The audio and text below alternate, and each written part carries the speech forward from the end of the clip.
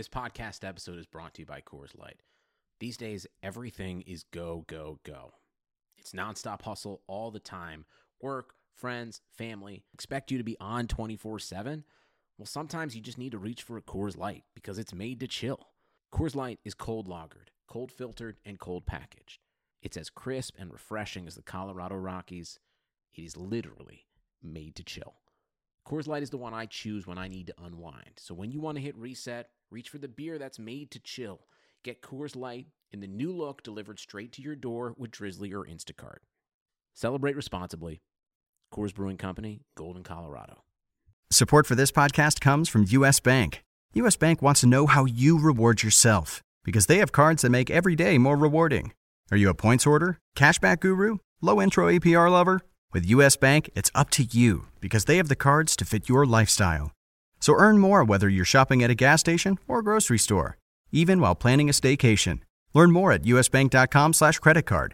U.S. Bank credit cards are issued by U.S. Bank National Association ND. Some restrictions may apply. Member FDIC. We are back and we are live. It is Fight IQ presented by RotoWire. Here to talk UFC Philadelphia.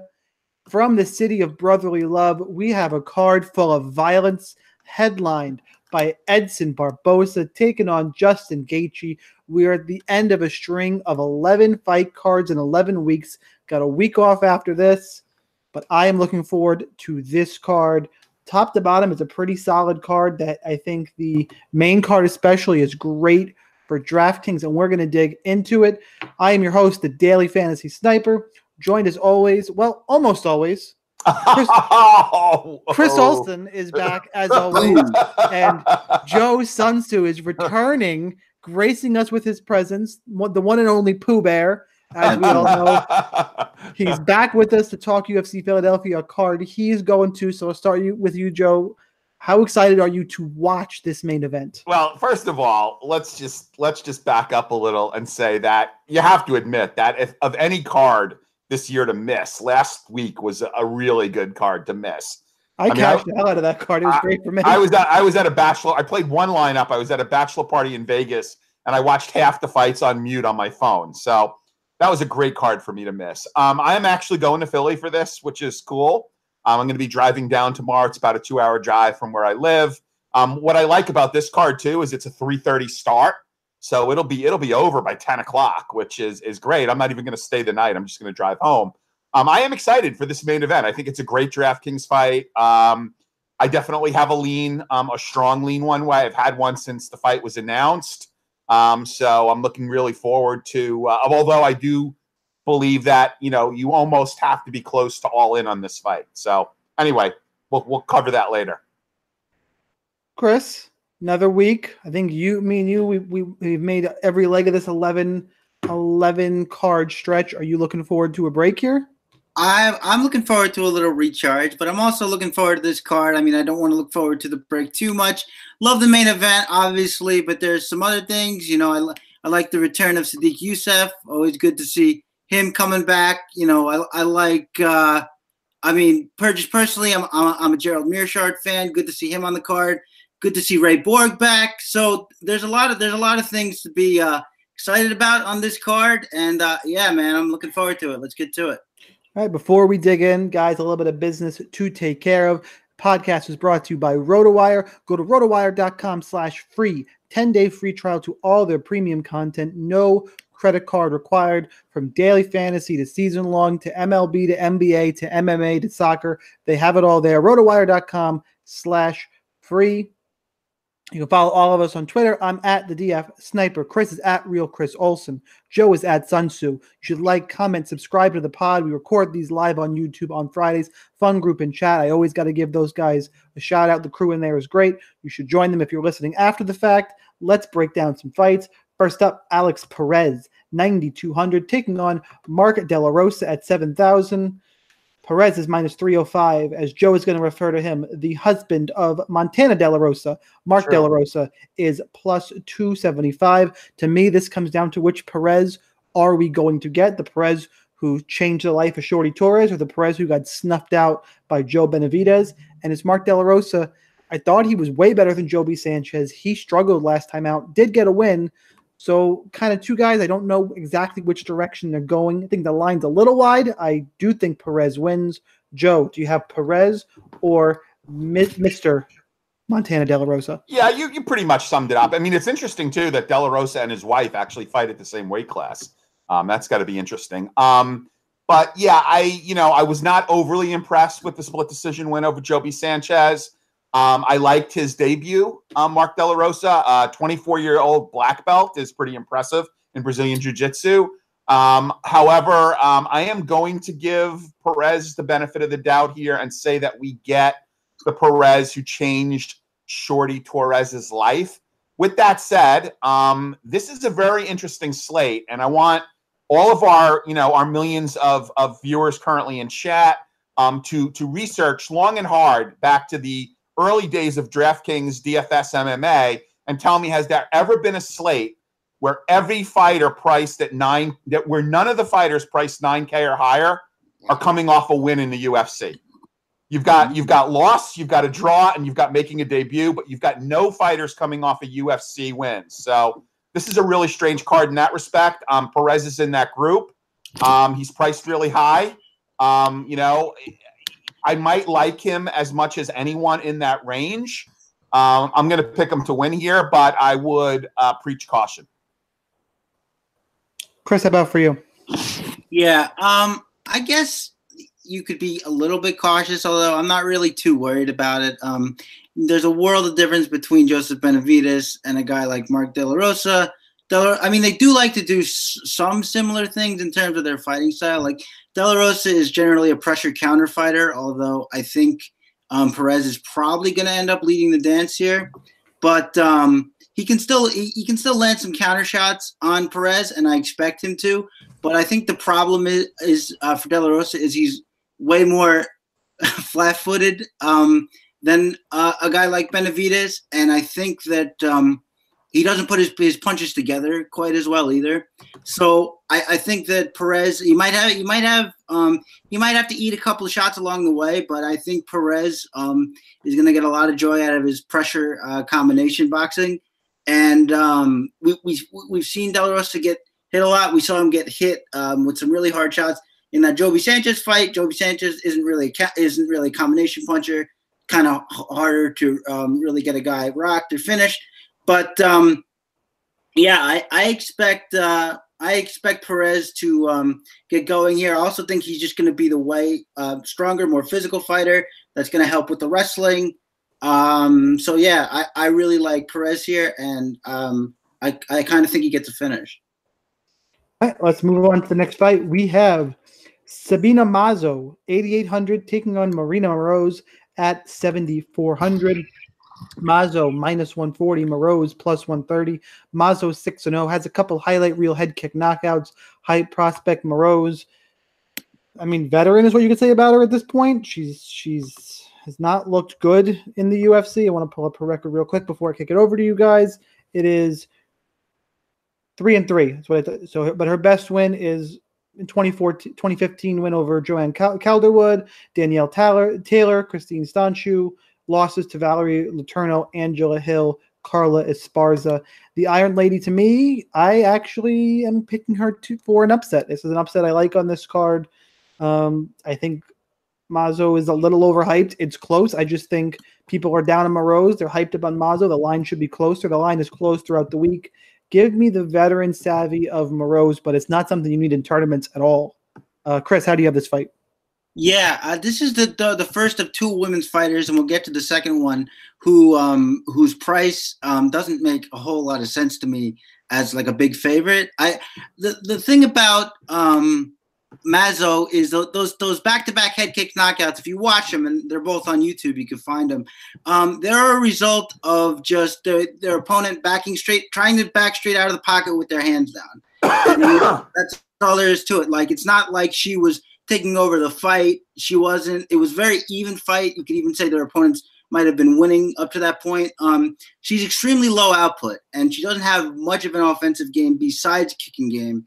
I never thought I'd say this about Marina Moroz, but I actually expect her to be the volume striker of the two here. That statement right there is why if you have to take a dump, save it for this fight. Yeah, no, it's true. I just, this has the makings of a really boring, like, winner gets 65 no matter what it is. But the one thing I kind of like about Moroz here is that Mazzo puts herself in clinch positions a lot, and she doesn't really win there when she gets there. And the only way that Moroz gets her takedowns is to drag people to the ground.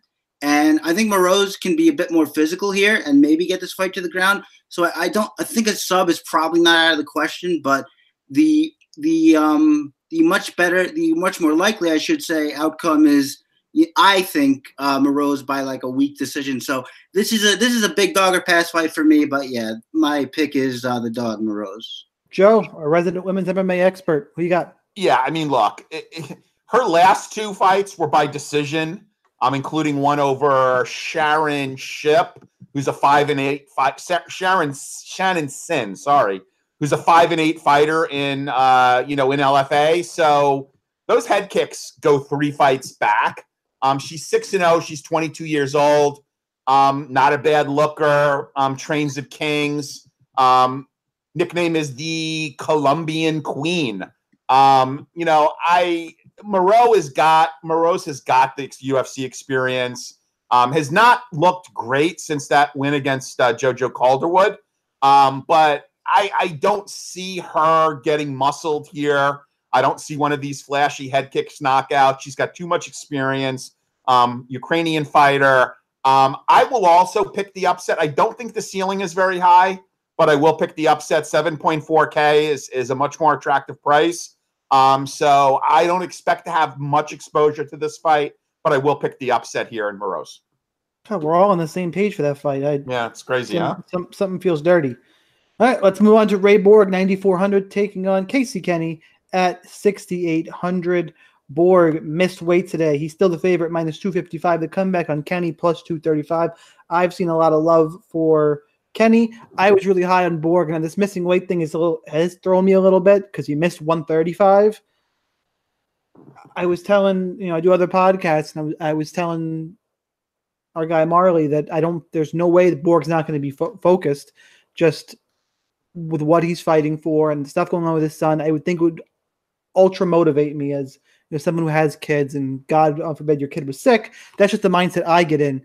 And then you miss weight and you go, oh, okay, exactly how focused was he? Because this is 135 now. So it's thrown me for a loop a little bit. I do think he's the better fighter. He's been in there with killers. He's got a win over Jussier Formiga. He should be the all-around better fighter. But at 9,400, Kenny's not bad. I think Borg he's relatively safe, but I don't think you need him. And also for GPPs, there's guys with higher ceilings on this card. So Borg's the pick. I just don't know how much I'm going to have now. Joe, start us off. Yeah, I'm kind of with you there. I mean, your first fight at a weight class 10 pounds up and, you miss weight. I mean, Michael Johnson and Ray Borg were the last two fighters to weigh in. Michael Johnson made weight, didn't look great, but then again, despite what anyone says, he's a natural 155 or 145 is, him trying to get out of a weight class of killers. Although I don't know if he maybe stepped out of the frying pan and into the fire. Hasn't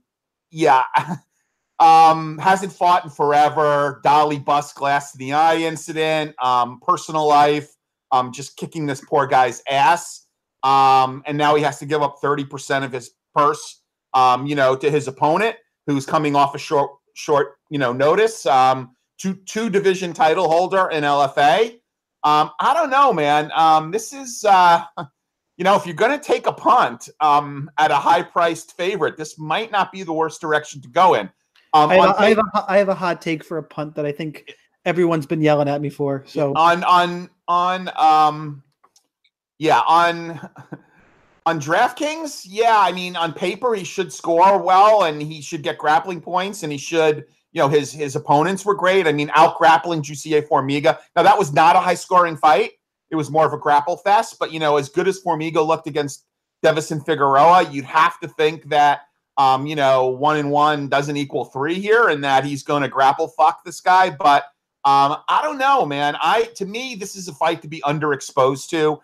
I don't hate taking a small shot with Kenny. Maybe if you want to, if you're not stacking and you're looking for a lower priced cash guy to play, maybe not the worst idea in the world. Throw a dart for GPPs. I'm going to pick Ray Borg because I just can't not pick him in this spot. But I'm like you. I would be cautious here, and I don't think you need him at his price tag. Chris?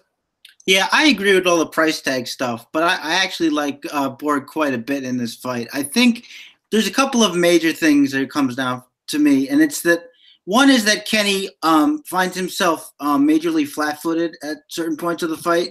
Like he likes to plant his feet and throw, and I think that's going to give Borg a pretty easy avenue for takedowns. The other thing is, I think it goes out saying then that Borg will be the better mover in there. I expect him to be faster. But the other thing is that in both of his Contender Series fights, Kenny got tired, and Borg doesn't get tired. So I think that Borg wins this fight pretty much everywhere. I've seen love for Kenny myself, and to Joe's point, I think that would make Borg for a decent contrarian pay up, but. I mean, he doesn't really ever pay that off. I mean, I think he's done it. I was just looking. I think he's done it twice in his last in his UFC career. I think looking at this thing here, so it's kind of tough. I mean, we know that Borg's a scrambler. He can get he can get his transitions. He can get a sub. I like him here. I think he's gonna be able to do a lot of things his opponent won't be able to do. The price is the issue. Contrarian pay up, but Borg is the pick. You're lucky because I was just about to type clock in our chat, but good job. There you go. Kevin Holland, 8,900, taking on Gerald, GM3, Mearshart at 7,300. Kevin Holland is the favorite. He is minus 185. The comeback on Mearshart, plus 170. I like this fight a ton for GPPs.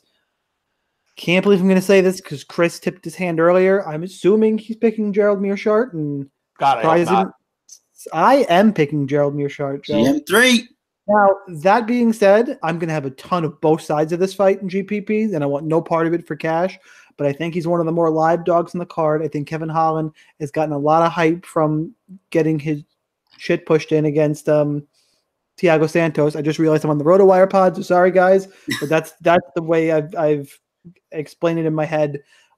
This fight hits the ground. Mearshart tears through him. There is every opportunity every chance that Holland gets a knockout. I just think he's a tad overrated right now. I think the prices are off, and GPPs, I'm mixing in a good amount of Mearshart here, and I think he's going to pull off the upset here. So give me GM3. Chris, you start us off here. Back me up. Yeah, well, actually, I mean, I am picking Mearshart, but I kind of just meant in general. Like, I'm a fan of his because I think that he's a guy who deserved his shot kind of before he got it, so I was glad to see him get it in the UFC. But be that as it may, I like him here too. We know how dangerous a guy like Kevin Holland can be at range. His kicking game, the way he mixes up his kicks and punches. We saw him put on his full display of skills in that John Phillips fight. It was fun to watch. But the thing that kind of has me that has me picking Mearshart is that he's going to just come forward constantly. He's going to flurry with strikes. He's got a pretty decent kicking game of his own, and he's going to go for takedowns. Now, Kevin Holland is not like a terrible grappler, but I don't see him on the level as a Gerald Mearshart, and I'm also not putting a lot of stock into that Hermansson loss, which to me was just a really weird fight. He even said himself he just couldn't get going. I mean, there was a period in that fight where he got out and just jumped for a half-hearted guillotine when they were back to their feet. It was very strange. So I'm kind of throwing that result out. I think that we're starting fresh here. I like the pace that Mearshart keeps. And look, he's a veteran, and the less experienced fighter is going to have to know how to deal with that kind of pressure.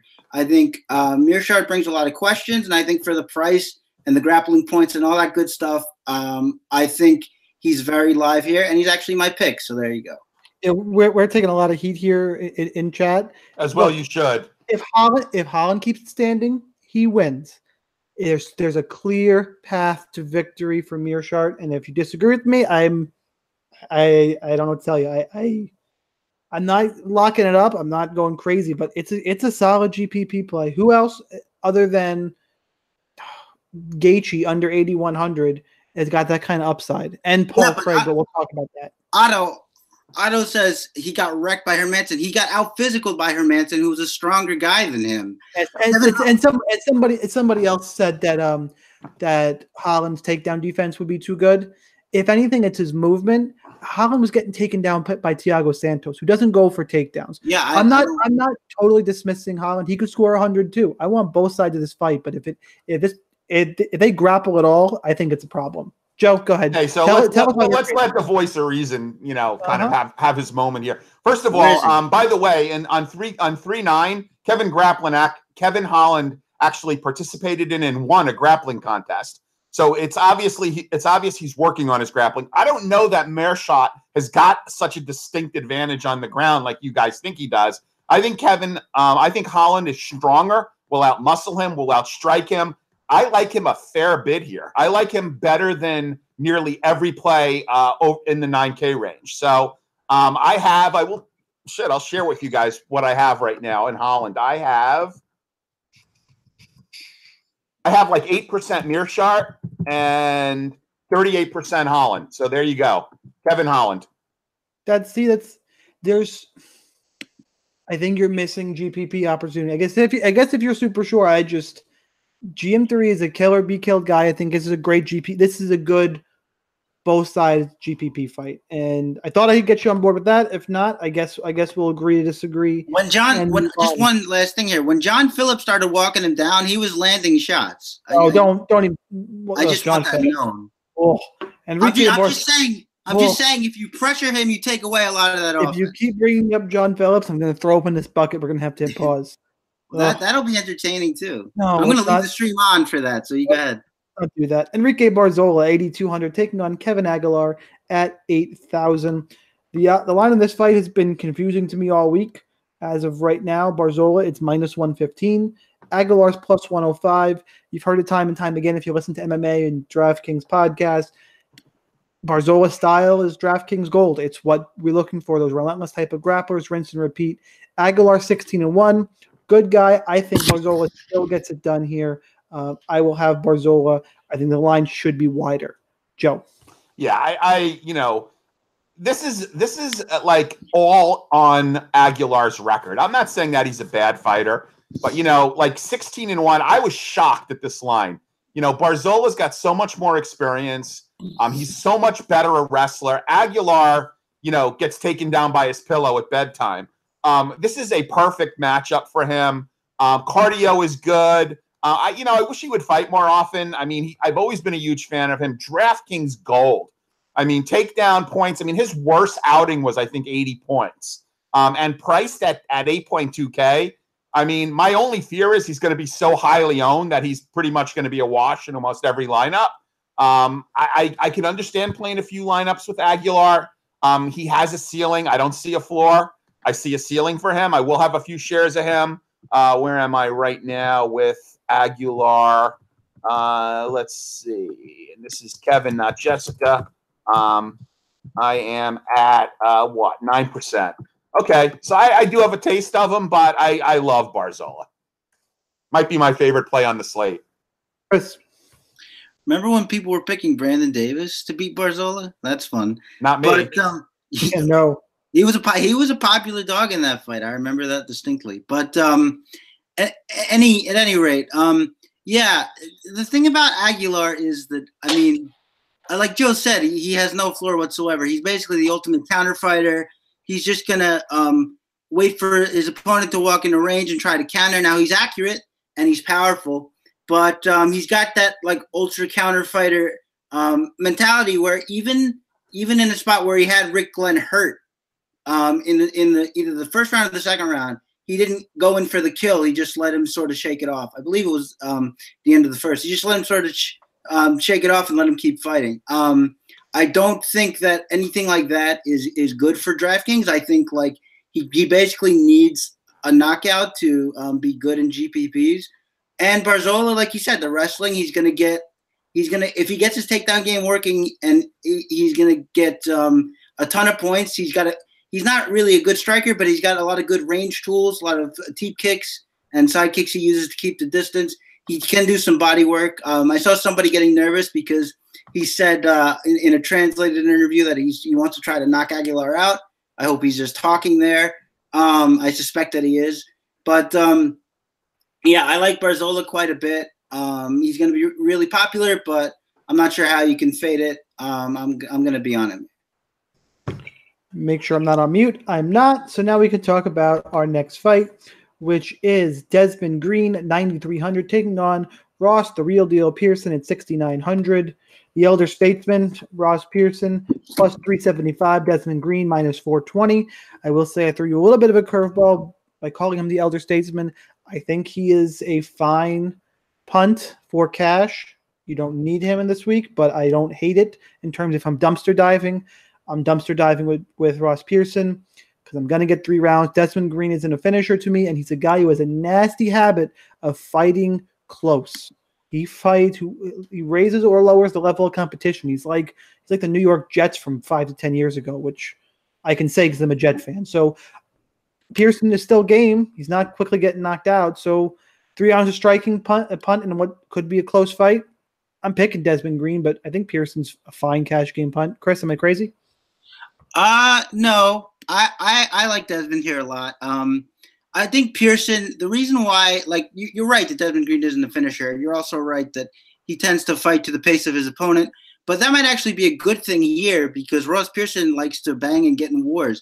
And if he does do that, Green's going to be way faster. Pearson's going to have to contend with the length of Green. And I think that Green, if Pearson draws him into the firefight, which I think he could do, then I think Green has a chance to knock him out. But otherwise, you're right. This probably won't meet the requirements for GPPs, which should have a lot of people off it, which makes it a good contrarian punt. But in general, I think you're right that Green just scores too low. You can't count on him to get that big score, but I do think this is a matchup where if he's ever going to get a finish, it could be this time. So I'm taking Green. Joe. Yeah, so whenever has the highest priced fighter on the card and the second highest priced DraftKings salaried fighter been considered a contrarian play. And that's what you got here. I mean, all the talk is, fade Desmond Green. And I get it. I mean, he's not a great DraftKings fighter. I mean, he's not a guy that scores a lot of points. He fights to his competition. I get it. I mean, I don't really like Pearson at all here. I mean, I may have a couple of shares of him just, for diversification purposes. But, I like Green to get the win. I don't love him, obviously, for draft. Wow, I got more Pearson than I thought. I don't love him for DraftKings, but, I think you should have, if you're gonna multi-enter, you should have some shares of him just as a contrarian play because to Chris's point, this could be the fight where he gets the knockout. I mean, we know that Pearson will engage. He's a tough MF.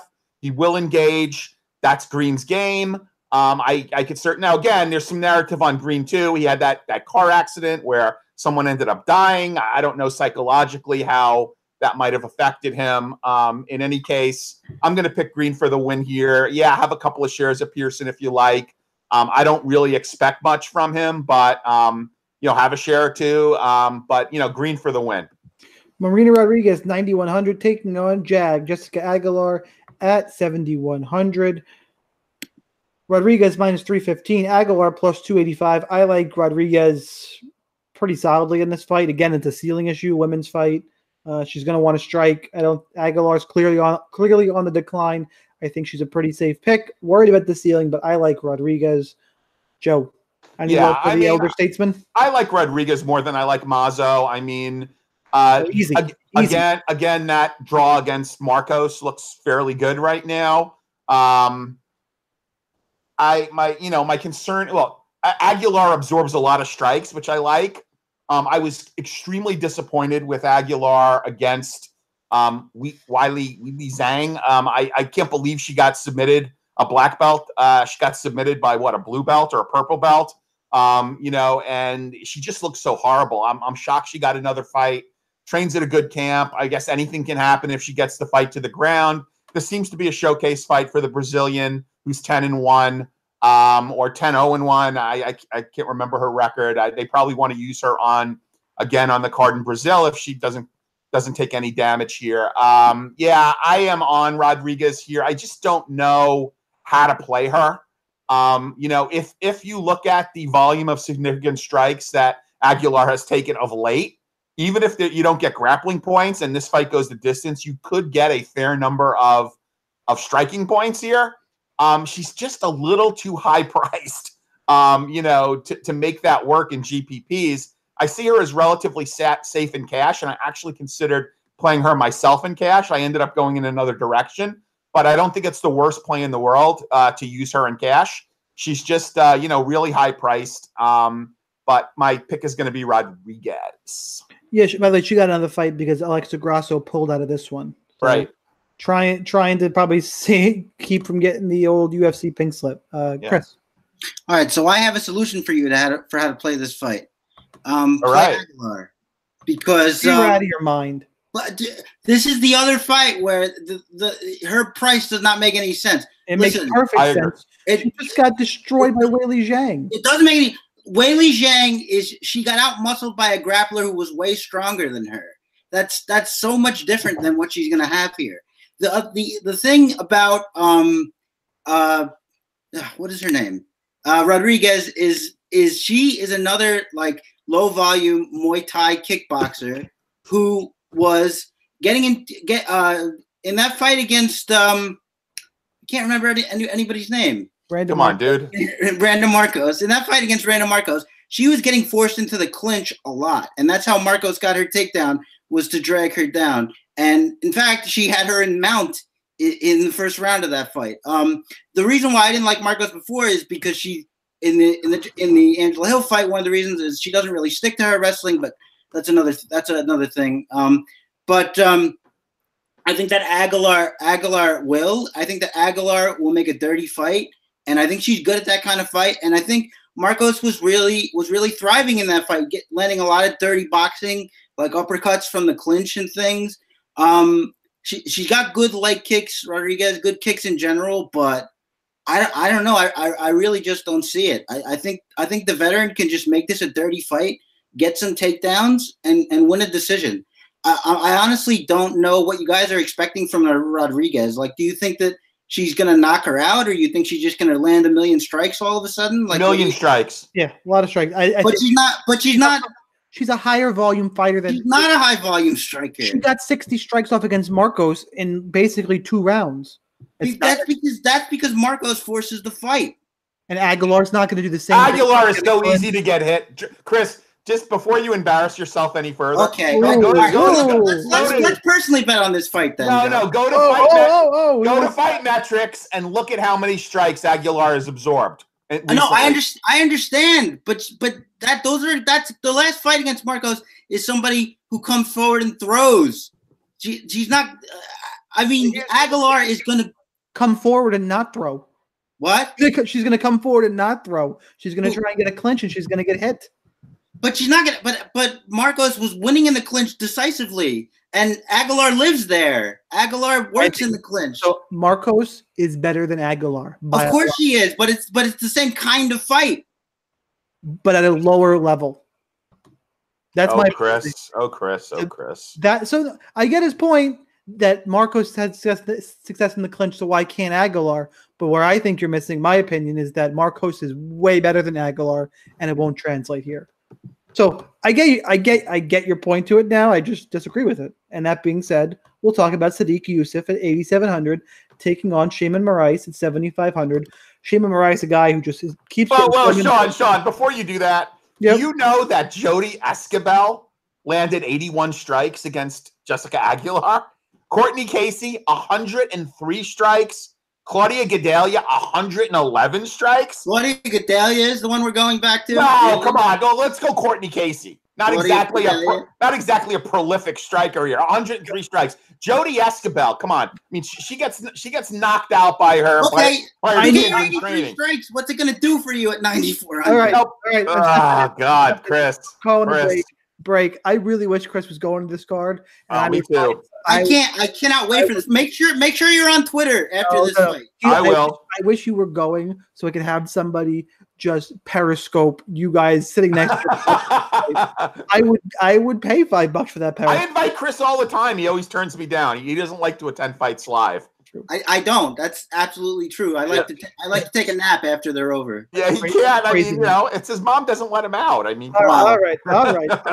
Break it. I'm actually chained to a sewer pipe as we break it up, children. Oh God. I think we have a break after this card. Nice. Well, we got a week off, so we're good. I know. That's why I'm getting it all out now. Youssef is minus 135. The line has closed quite a bit here. Shimon Moraes, it's probably about where this should have been lined in the first place. Now you guys throw me totally off. Moraes is plus 125. Chris Moraes is a low volume striker. He is that. Yeah. Youssef is going to press forward. I think Youssef, the pressure will get to Moraes. I actually think this fight scores pretty well if Youssef wins. I think he's the real deal. It's kind of, are you a believer in Sodiq Youssef? Chris, are you a believer in Sodiq? I am, but maybe not for this matchup. And the reason I say that is because Sodiq is, as you said, a good come-forward striker, really athletic, throws in combination, but he tends to swing a little wild. And when he gets pressured, he tends to I actually said it in my last review for him, which I soundly picked him, but I did say that he sort of has that Thiago Santos striking defense where if you pressure him, he just tries to sort of wing hooks to scare you away. And Shimon Moraes is a good, accurate counterpuncher. Pressure countering is his game. As you said, he's a low-volume striker. Knocked down Julio Arce with two really well-timed counters in their fight, and I think he's going to get his opportunity to counter here. I think that you're right. I think that Sodiq is going to pour on the pressure, but I think that falls into Shimon's game. I think that Sodiq is a guy who looks to get his opponents out of there quickly. I don't think that's going to happen with a guy like Moraes, and I wonder where we're going to be at when it doesn't happen. So I understand all the love for Youssef. Of course, he can obviously overwhelm and maybe even land one big shot and take Moraes out here. But I think Moraes is plenty live because I think a powerful counter striker and an educated one at that is going to be a big test for Youssef. So it's an interesting fight. Joe. Yeah. So, look, I think this is all ceiling no 4 here for Youssef. I like him a bit. I mean, let's be honest. Suman Trash Can. I'm sorry, Motraki. You know what I'm talking about. Mokhtarian. Mokhtarian, the Trash Can's brother. A round 1 knockout of him is not overly impressive. You can argue that his most impressive fight was the decision against Mike Davis. But, look at who he fought prior to that. I mean, he is like 18 months removed from getting nuked in the first round by Luis Gomez. Yes, that Luis Gomez, the one that none of us know, who was at the time 22 years old in a Titan fight. So he is very raw. I was gonna say, what do you mean that Luis Gomez? I know. Exactly. He was Luis Gomez. Yeah. I should have had a pause. Dylan Tuque. He's got a win against. By the way, if you wanna look at, he's got one of the best profile photos on Tapology. Dylan Tuque or Tuque. So he has not exactly been fighting the best of the best, even on the regional scene. He's a Lloyd Irvin fighter. I know everybody has some opinions on Lloyd Irvin as a trainer. You should have an opinion on Lloyd Irvin. Very strong opinions. Yeah. So, okay. So, be that what it may. Again, I think this is a pure GPP play. I would not play him in cash. He's definitely got upside here. Moraes has done what, look, UFC didn't do him any favors throwing him in against Zabit. Didn't look horrible against Zabit. Beat Sales, who was the Dominic Cruz, protege, teammate, and they talked him up as much as they could and still couldn't get him the decision. And then, outboxing Julio Arce, who is a Golden Gloves boxer, Tiger Muay Thai, was very, very impressive. So, look, this could be a boring, low-volume decision, or, he could come out and get nuked. I don't see him getting nuked, which is why I'd plead caution. I'd look at this as a GPP fight. I will tentatively pick Yusuf here. Not high level of confidence, just because I think Moraes is being disrespected here. I think the line is a bit wide. But, yeah, I'll go with Yusuf. But, again, all ceiling, no floor. Let's keep on moving here. We have Kennedy Nzechukwu, 9,000, taking on Paul Craig at 7,200. Nzechukwu, minus 165. Paul Craig, plus 155. Does not go to decision, minus 260. Does not go to decision, minus 260. I've already seen people talking about it in chat. It's not that I'm picking Paul Craig. I'm going, my lineups that don't have Kennedy Nzechukwu will have Paul Craig. I think Paul Craig is bad, just like you guys, but you're playing GPP. You're looking at guys who can end up on the optimal lineup in a win. Nzechukwu is still a newcomer to the UFC, and if this fight hits the mat, Paul Craig will submit him. But Paul Craig's wrestling offense is trash, and just like against Khalil Roundtree, he's going to wade in face first and get knocked out, is how I think this fight's going to go. Give me Nzechukwu. Joe. Yeah, this guy is very raw. I mean, 6'5", 83-inch reach. Has not exactly been fighting the best of the best. Has looked impressive recently.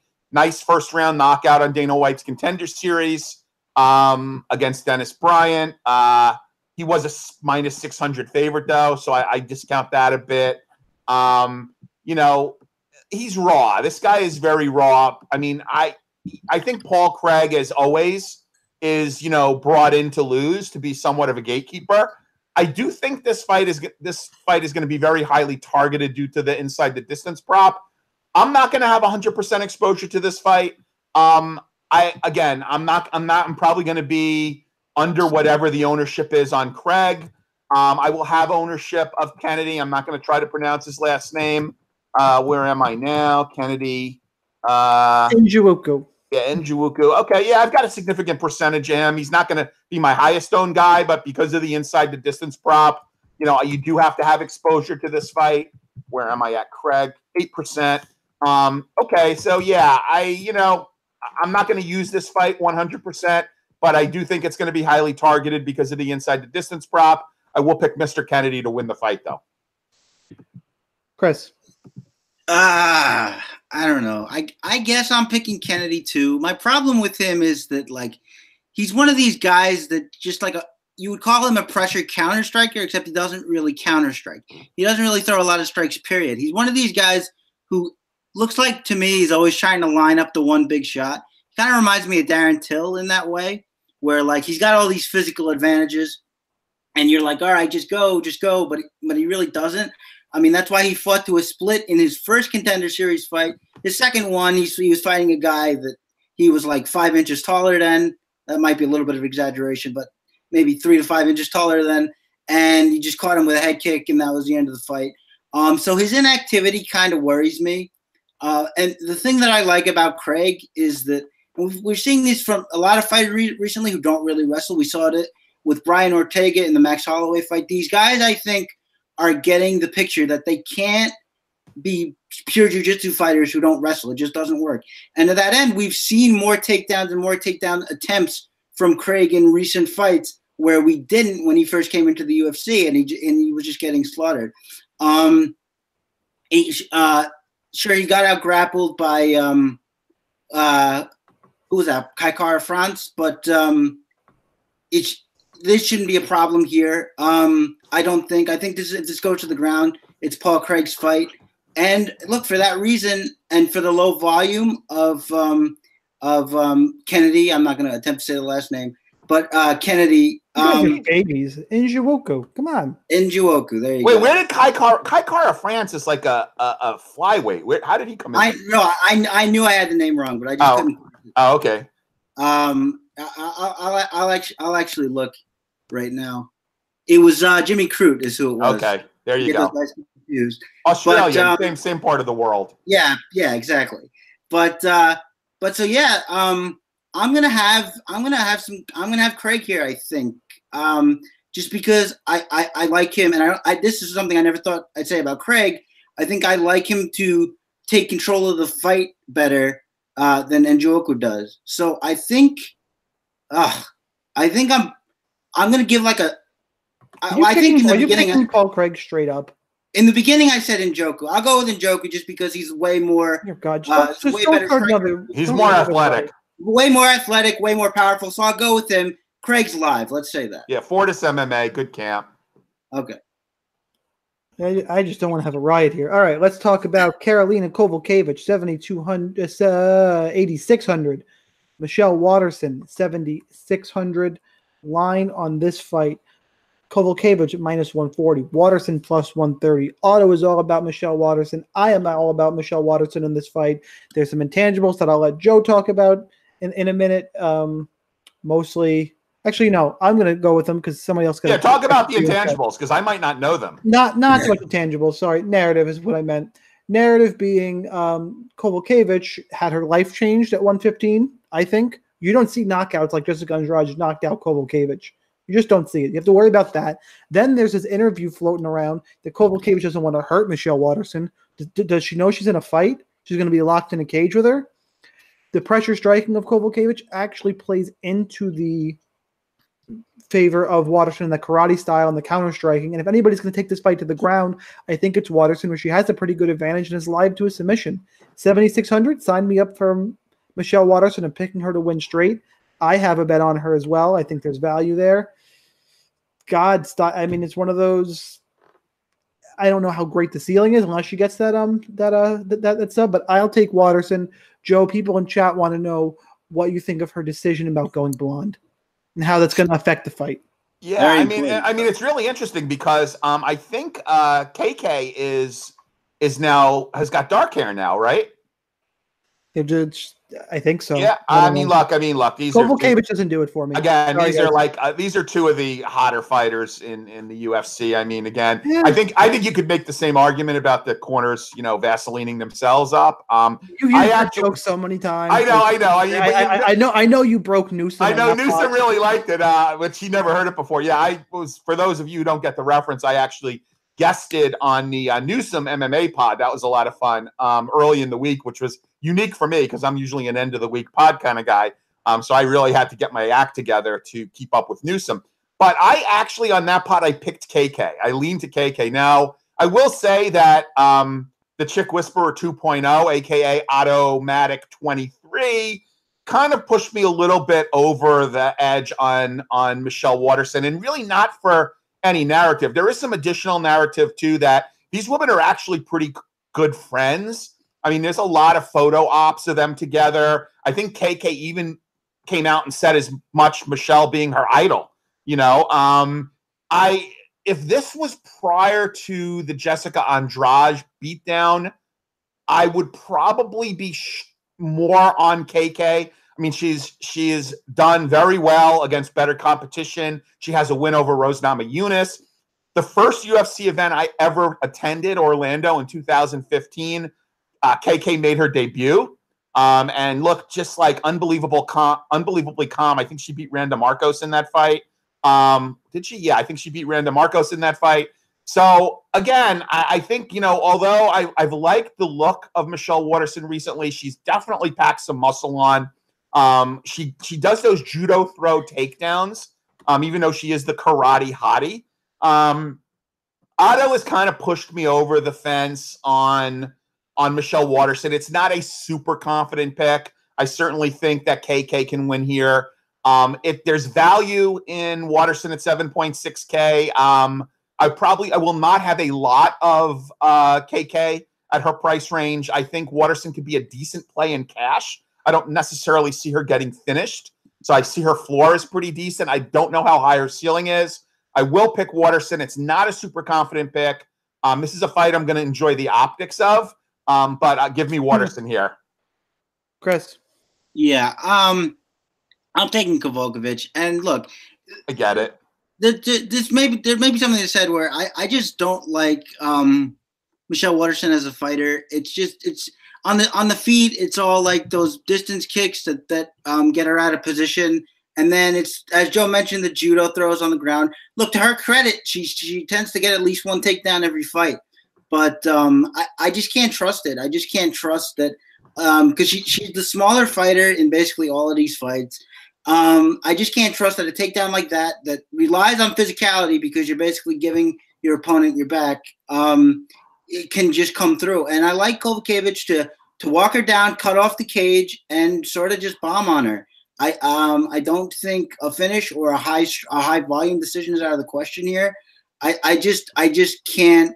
I don't like Waterson's stand-up game, and I don't trust her takedown game enough for her to get it to the mat. If she does get it to the mat, she's probably going to have her own way. She's a very good grappler, and we've seen Kovacevic sort of look lost on the mat, but I think this stays standing, and I'm giving it to Kovacevic. Wow, Automatic just sent me a photo of a Chris Olsen voodoo doll. Wow, it's very lifelike too. I'll have to tweet that out. Thank you, Otto. Michael Johnson, 8,400, taking on Josh Emmett at 7,800. Johnson minus 115. He almost missed weight today. Did make it. Emmett plus 105. So we have odds value here on Josh Emmett. Slight odds value. I know I did listen to the Newsom MMA pod, and Joe is all about Josh Emmett, and Newsom is all about Michael Johnson. Joe, I'm with Newsom on this one. Emmett is a 135er who knocked out Ricardo Lamas, and I'm adamant that I think that was the worst thing that could have happened to him. He should be at bantamweight. His Twitter handle was like JEmmett135. The guy, but he gets this knockout and he gets ranked, and now he's going to stay there. You got a lightweight coming down to featherweight, plus all the injury stuff from Emmett. I lean towards Michael Johnson. I will say what I'm worried about is the takedowns of Josh Emmett. If he chooses to go there and can time a shot well, he is live in this fight. A little bit of odds value. I don't think it's not a fight I want to be all in on because Justin Gaethje's $100 less than Josh Emmett, who we'll talk about in a little while. So give me Michael Johnson. I think the striking will be too much against Josh Emmett. Well, Emmett is live for sure. We'll start with Chris for this one. Yeah, Michael Johnson has just been increasingly proving to me that it just seems like he keeps falling further and further out of the top fighters in that division with every fight. I mean, he had a competitive first round with Artem Lobov that Lobov arguably won just because he marched him down and he just started throwing his shots. And look, Artem Lobov is not the mover that Josh Emmett is. He's not going to be bouncing around in there like Josh Emmett is. I think Emmett's going to be able to find his strikes, and Emmett's a powerful striker. He's got granted he had 4 in one of them, so it kind of skews it. But still, 6 knockdowns in his last 3 fights. I mean, there's nothing to sneeze at there. We know the guy's got power. Michael Johnson has some power himself. I think Michael Johnson's speed isn't going to play as much here. I think Emmett is going to be plenty fast, and I think he's a smarter striker the way he selects his shots. And like you said, Sean, the wrestling is going to be in the back pocket if he wants it. We haven't seen him use it a ton. I think he's got like 1 takedown in his last 3-4 fights or something, but it is there for him. He can mix it up if he wants to. I just see him at a certain point sort of throwing too much at Michael Johnson and kind of overwhelming him. So I'm taking him probably for a decision win here. All right, Joe, get everybody along. Yeah, I think I must have misheard you because Josh Emmett has never fought at 135. Am I thinking? Did you say he's going back to high school? He's never fought at 135. He was a lightweight who went down to 145.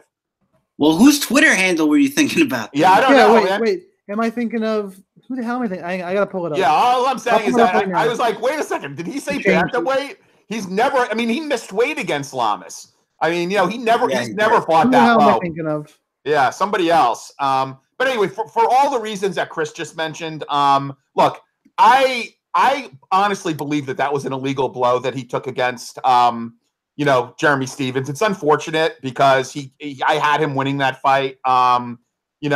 He took the time off. Here's the other bit of narrative.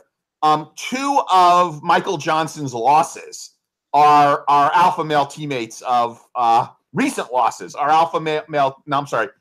One split decision win, 1 loss. Feely, he won split decision. Many people thought Feely won that fight. He got nuked by Elkins. they're both teammates of Emmett. I have to believe that whatever Michael Johnson might have can be replicated at Team Alpha Male.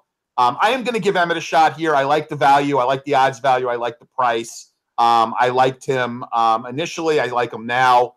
Give me Josh Emmett here as a dog.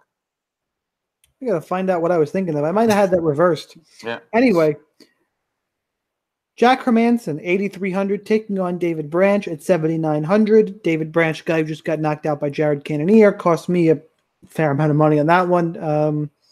Cannonier in shape now. So anyway, David Branch, not a good DraftKings score even when he wins. Hermanson, I really like as a prospect. Obviously tough. Dude's got a black belt. He's sweeping Thales Leites from the bottom, which is no joke. Has good volume in this fight. I like Hermanson. Joe, 8,300. Yeah, I mean, look, he's DraftKings gold, Hermanson. I mean, although Hermanson is another guy with no floor, in his losses. He got 143 points. I don't know how he got 9 advances against Mearshart.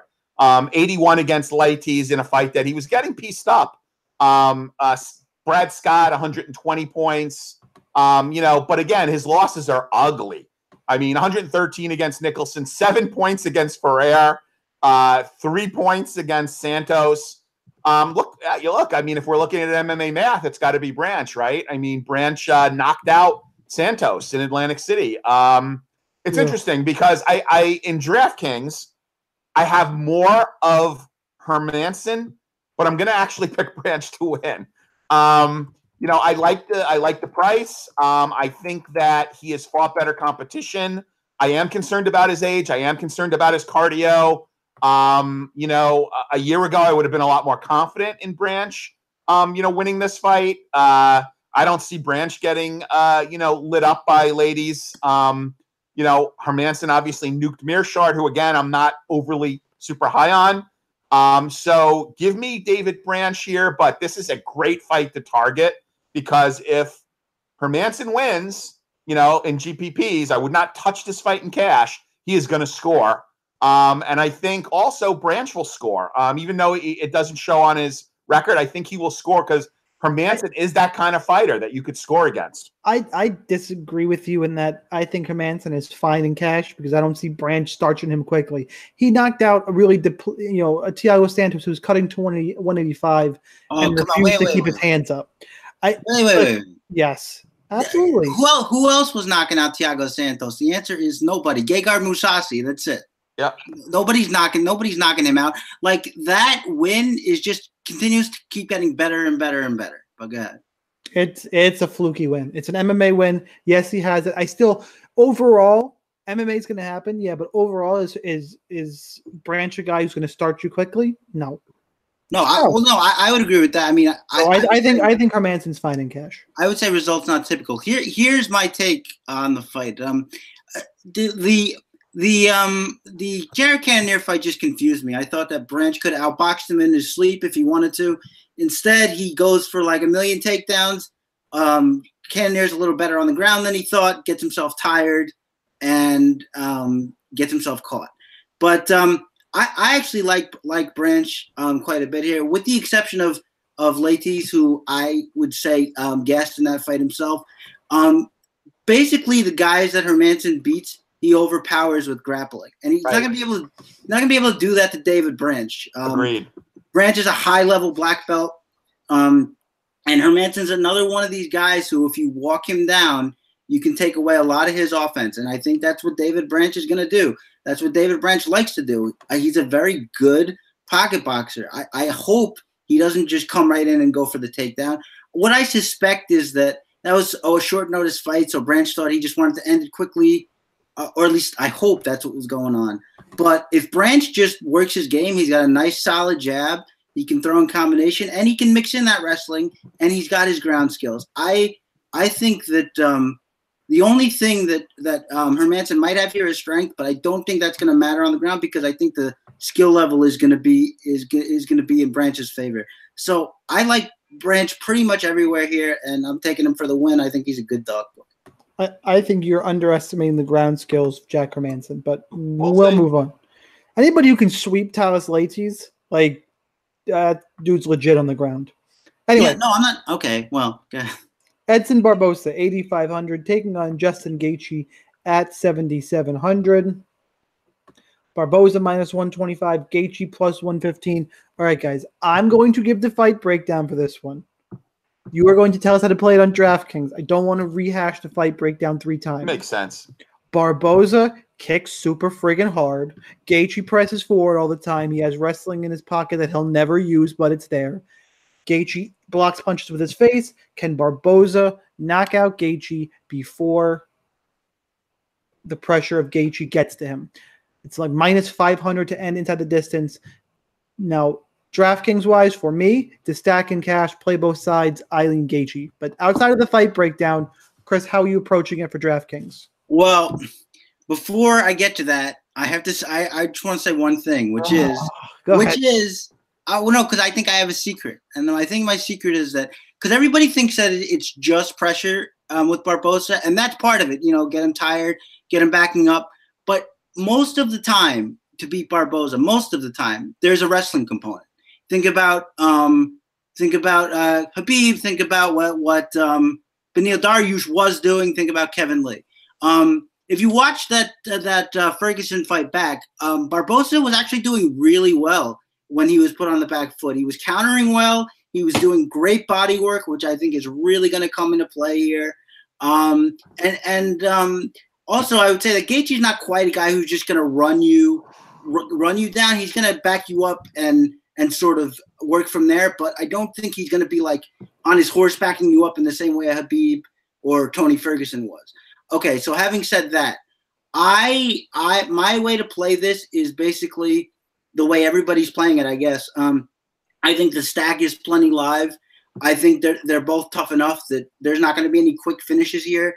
So I think whoever wins, it's going to be a grueling war. So the stack is live, and basically any other way you want to play it is live, except for the fact that if you're just picking a winner, I like Barbosa here because I just think that he's way too hittable.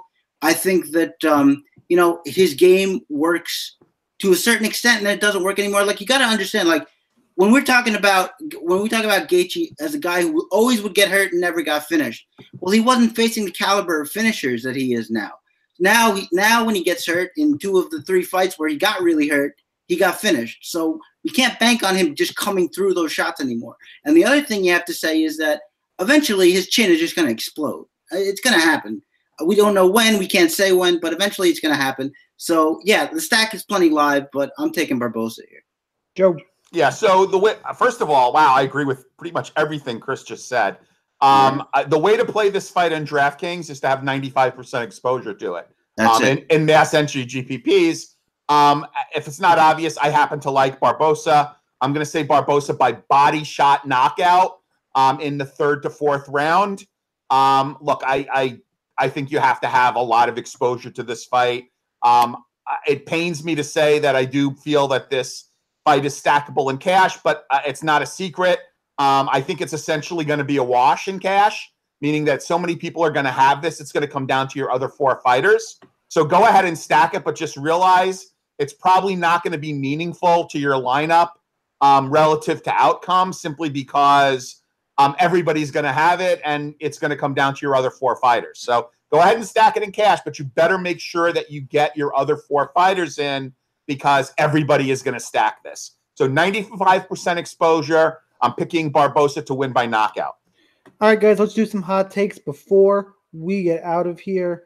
My hot take, Gerald Meerschaert by submission.